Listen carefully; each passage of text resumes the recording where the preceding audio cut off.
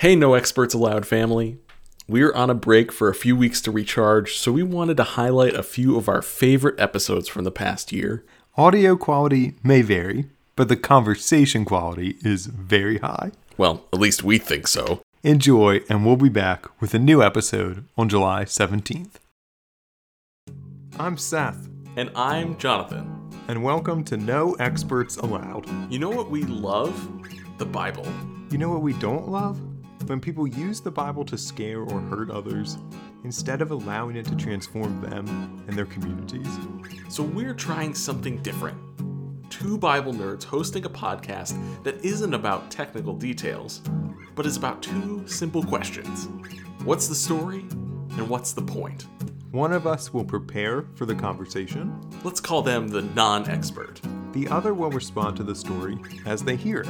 We'll call them, and you, the storyteller. So we can show you that you don't need to be an expert to hear the Bible speak to our world. Join us. Let's tell a good story today. Seth, how's it going? Great. How are you, Jonathan? I'm doing all right. I'm having a little bit of not worries, but just can't believe that we're actually getting pretty close to Lent. Lent is just a few weeks away. The next time I'm the non-expert will be for the first Sunday of Lent. It's just a couple weeks. Wow. Oh my gosh. This is going too fast. I know. And it was last Lent that all this started, too. Pandemic stuff. So we're approaching a year. I'm here near Richmond, and we had a lot of snow this morning. It's a weird time. But you know what it's never too weird for? A certain question. I'm ready. What would you do in this particular situation? Would you want to be like the Proclaimers and walk 500 miles or run 50 miles? I think I would want to walk 500. It's hard for me not to choose that one, honestly, just because of the song. Yeah, exactly. The song. I could sing that song the whole time. Mm-hmm. But also, I feel more confident in my ability to walk than run for any real distance. My thing is, I've never been in running 50 miles shape. But my thought is, even if I ran a 20-minute mile, which is real slow, I could still finish in oh gosh, I didn't do the math in advance. But theoretically, I could finish in a day or two. Walking 500 miles? Oh my gosh, it would just take so long.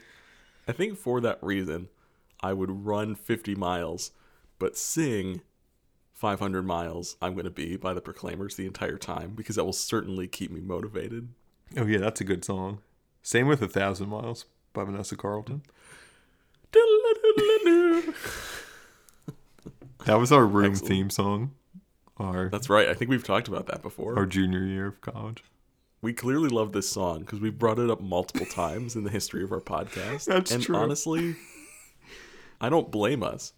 There was one time our pastor referenced that when we were starting a worship service, and I was tasked with just doing something for an instrumental later in the service, and I played a dramatic instrumental version of 500 miles, or I'm gonna be. And once he realized it, he started laughing, and then he grabbed his flute. Oh my God. And started playing along. It was pretty powerful. I would say the spirit was moving. Oh, definitely. I don't know which spirit, but Yeah. Okay. We've covered 500 miles and 50 miles so far. Yeah, I think we've covered 550 miles just in this question. So why don't we go ahead and transition to the scripture? Will you go ahead and read it for us? Sure. This is Isaiah chapter 40, verses 21 through 31 from the Common English Bible. Don't you know? Haven't you heard? Wasn't it announced to you from the beginning? Haven't you understood since the earth was founded? God inhabits the earth's horizons. Its inhabitants are like locusts, stretches out the skies like a curtain, and spreads it out like a tent for dwelling. God makes dignitaries useless. and the earth's judges into nothing. Scarcely are they planted, scarcely sown, scarcely is their shoot rooted in the earth, when God breathes on them and they dry up. The windstorm carries them off like straw. So to whom will you compare me? And who is my equal? Says the Holy One. Look up at the sky and consider who created these. The one who brings out their attendants one by one, summoning each of them by name. Because of God's great strength and mighty power, not one is missing. Why do you say Jacob and declare Israel, my way is hidden from the Lord, my God ignores my predicament? Don't you know? Haven't you heard? The Lord is the everlasting God, the creator of the ends of the earth. He doesn't grow tired or weary. His understanding is beyond human reach, giving power to the tired and reviving the exhausted. Youths will become tired and weary. Young men will certainly stumble. But those who hope in the Lord will renew their strength. They will fly up on wings like eagles. They will run and not be tired. They will walk and not grow weary. So we'll start with, why did you choose the Common English Bible for us this week?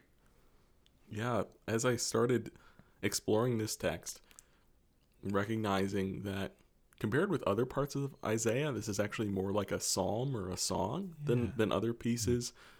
Wanted something that focused on making this beautiful language as beautiful as possible. And I think the CEB really renders it in just a lovely way. And I think you read it in such a lovely way too.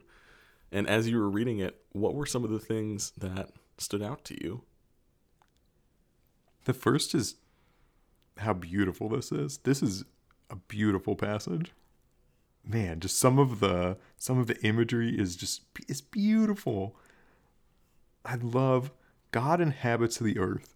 Its inhabitants are like locusts. And God stretches out the sky like a curtain and spreads it out like a tent for dwelling. That's beautiful. Yeah, that verse is really powerful. Wow. I'm like, I got like caught up in reading it. Like, this to me is like biblical text at their best. Like, Yeah, I agree. When I think some of the context of this passage helps even strengthen that reading too, knowing where this is coming from. So when we visited Isaiah before, we've talked about this, that Isaiah is in 3 parts. This passage is the very beginning of 2nd Isaiah, which brings modern readers back to right around when Israel was in exile, either right on the verge of it or as they're going into it. And as we've also discussed before, the exile, not only the removal from Israel's homeland, but the destruction of all that they held dear, their places of worship, their places of gathering. So many things about their culture were compromised or destroyed. It's just this unimaginable devastation and trauma. And these are the words that God gives the prophet Isaiah to offer in the midst of that devastation. I think that's just so striking to me. And I wanted to revisit what you were bringing up, Seth. Really what I wanted to focus on were some of these images and hear more about what images really stood out to you. And so you mentioned one of my favorites too, that God stretches out the skies like a curtain and spreads it out like a tent for dwelling. It's both so majestic and so simple, if that makes sense. It's like God takes the expanse of all that we know and all that we see and takes a nap under it or rests under it for the evening. You know, it's this contrast, this paradox that's just so striking. And I love that kind of language. But is there anything that I shared that makes you think about this a little differently or makes any images resonate with you a little more? The very next line about God making dignitaries useless, and they're not planted and they're not sown. God breathes on them and then they blow away in the wind. That strikes me as being particularly powerful when you're under foreign occupation or in exile. Like, those words are particularly encouraging, I guess, given their circumstances. I also, and maybe you know a little more about this, the very last line, I guess the last two lines are interesting to me, that youths become tired and young men will stumble, but people who hope in the Lord renew their strength. I mean, it's a beautiful image, right? It's like, certainly like even young men get tired in contrast to God. But people whose hope is ultimately in the Lord don't. I'm just thinking about that more as like a type of encouragement in exile, I guess. Yeah, I think it connects really powerfully too to the previous few lines, where it talks about God's understanding being beyond human reach, that understanding that gives power to the tired and reviving the exhausted. Mm-hmm. And then it's like, what comparison do we have? What is the most inexhaustible form of human energy? Well, I guess it's young guys, right? Yeah. I think it's a little weird to say like that, but that feels to be what's coming through here in this setting. What can you imagine? If it's a young child playing, or a young laborer who is able to work long hours in the fields or wherever their craft takes them. It's a understanding that revives, that equips rest, that endures much longer than anything we can imagine. And to back up just a little bit, there's a little bit of a connection in the theme through here that I think is summed up in verse 25, where God asks, the Holy One asks, "Who is my equal?" Mm-hmm. And I wonder how that question would resonate with the people who worship this God as they watch the Babylonians come through their streets, ransack their homes, their temple, which is the place that they believed God dwelt among them. And there's part of me that wonders about that question. And as powerful and as meaningful as this scripture has meant to me for a long period of time, there's also part of my response that makes me feel like maybe this passage isn't for me, because my people have been the ones coming in the streets, occupying cities, ransacking places of life and community and worship for the sake of national interest. And my affiliation with power makes me look at this passage a little differently. And at the same time, I connect so deeply with the image of a God who binds up the brokenhearted, lifts up those who have stumbled and have fallen, and renews their strength. I think I'm wrestling with it a little more than I have before. There are a number of beautiful songs that come to mind, including one by parents of a friend of mine from elementary school named Rob and Wendy Jacobson, who wrote a number of songs that were truly scripture set to music, and they sang a beautiful one based on this passage. And so to have a story that's meant so much to me and it challenged in that way, I don't know, that's been kind of the primary focus of my reading of this so far. Thanks for sharing that. See, I hadn't thought of it as like this isn't for me, especially when it referenced youths and young men as like the ultimate in energy, right? Like the most energetic and maybe powerful thing that the writer can conjure at the time. Yeah. I was like, oh, I'm relatively young. I don't think I'm not real physically powerful. And I don't know, I'm getting pretty tired these days too. Yeah, true. I wondered if the question of whom will you compare me and who is my equal, like, is particularly powerful in reference to young men. Yeah. I don't know.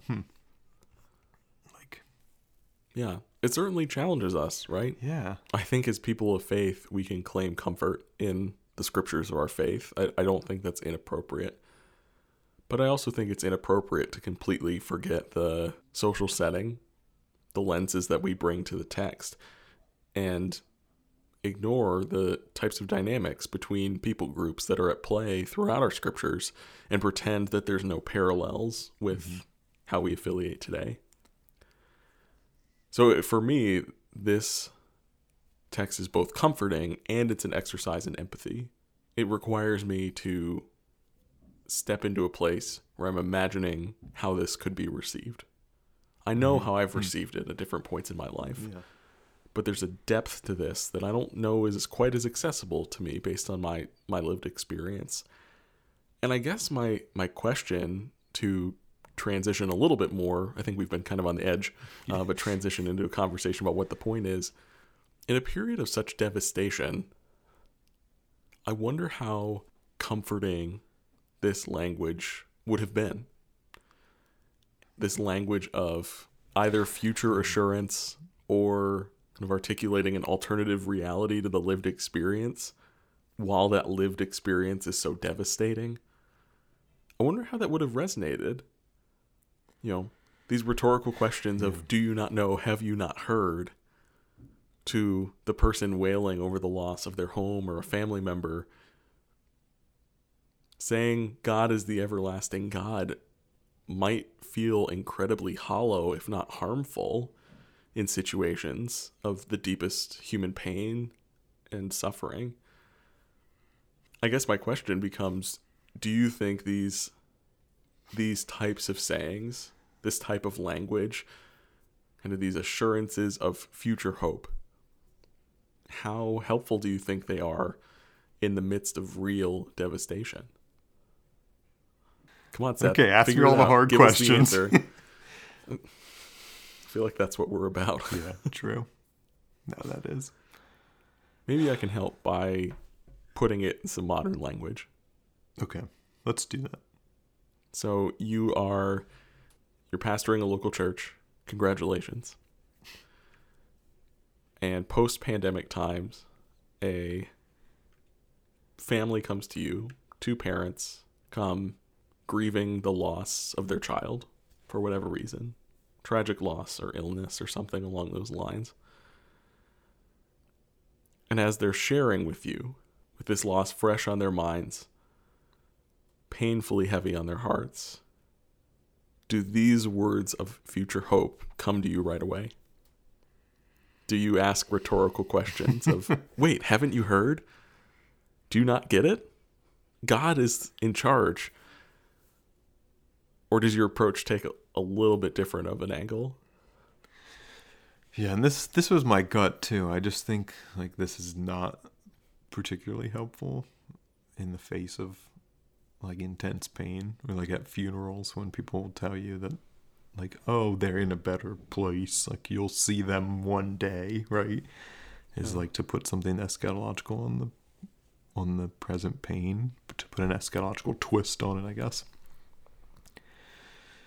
Yeah, I just wonder if maybe what's different, I don't know, I'm just thinking out loud here, is like this isn't just eschatological, right? There's also something in it about who God is in the present. Right. Like, I wonder if that makes it more receivable, but... Sure.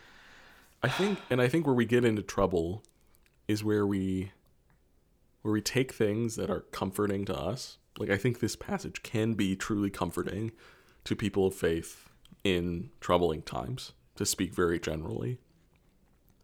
But when you take something that's comforting to you and kind of superimpose it or use it to gloss over someone else's harm, you're using something that comforts your true discomfort to kind of gloss over some other discomfort that you're feeling, that you're not comfortable in someone else's discomfort. And so you're like, I know.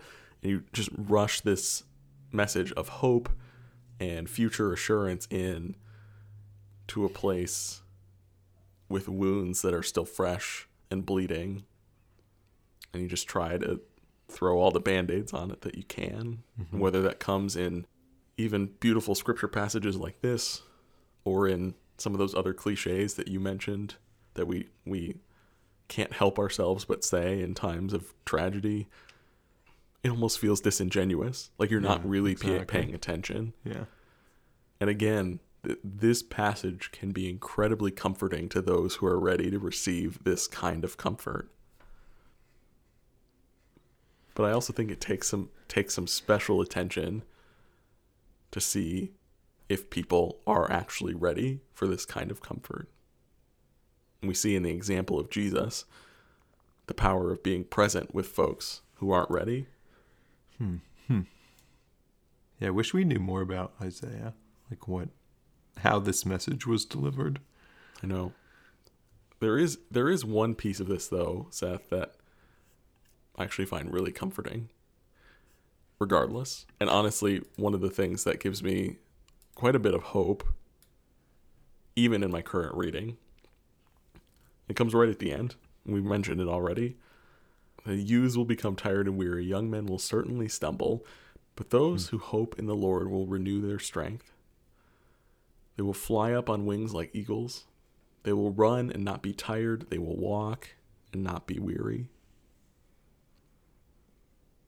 People who are ready to fly, ready to run, and ready to walk sound like they're in pretty different places. Yeah.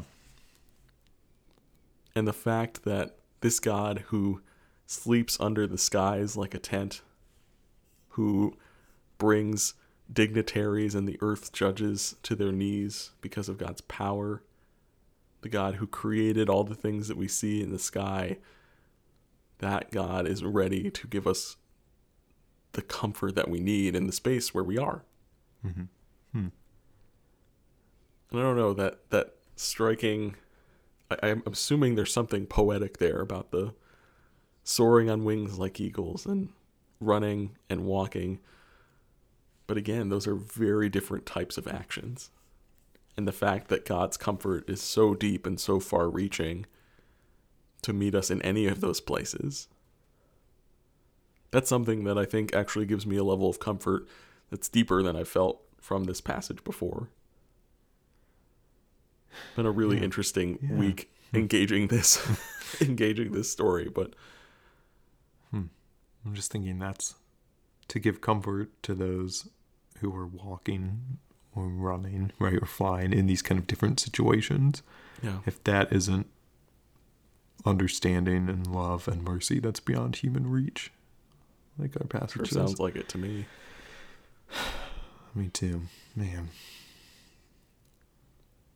What do you need comfort for right now? I mean, this was wishful thinking on my part. I hoped that post-election, just some of the political turmoil would lessen. No, not vanish, but kind of murmur in the background rather than scream. Yeah. But I haven't seen that. It's still screaming just as loud, I think, right? Yeah. The Twitter bans haven't stopped the screaming. Right? Yeah. So it's like that makes me weary. How about you? I think recently again, and this has definitely come in waves over the last several months, but have been feeling the loss of, not the loss of relationships necessarily, but the loss of connection in those relationships. Just missing folks, missing my family, and missing coworkers and students who I work with regularly, but oftentimes only see on a screen. Mm-hmm.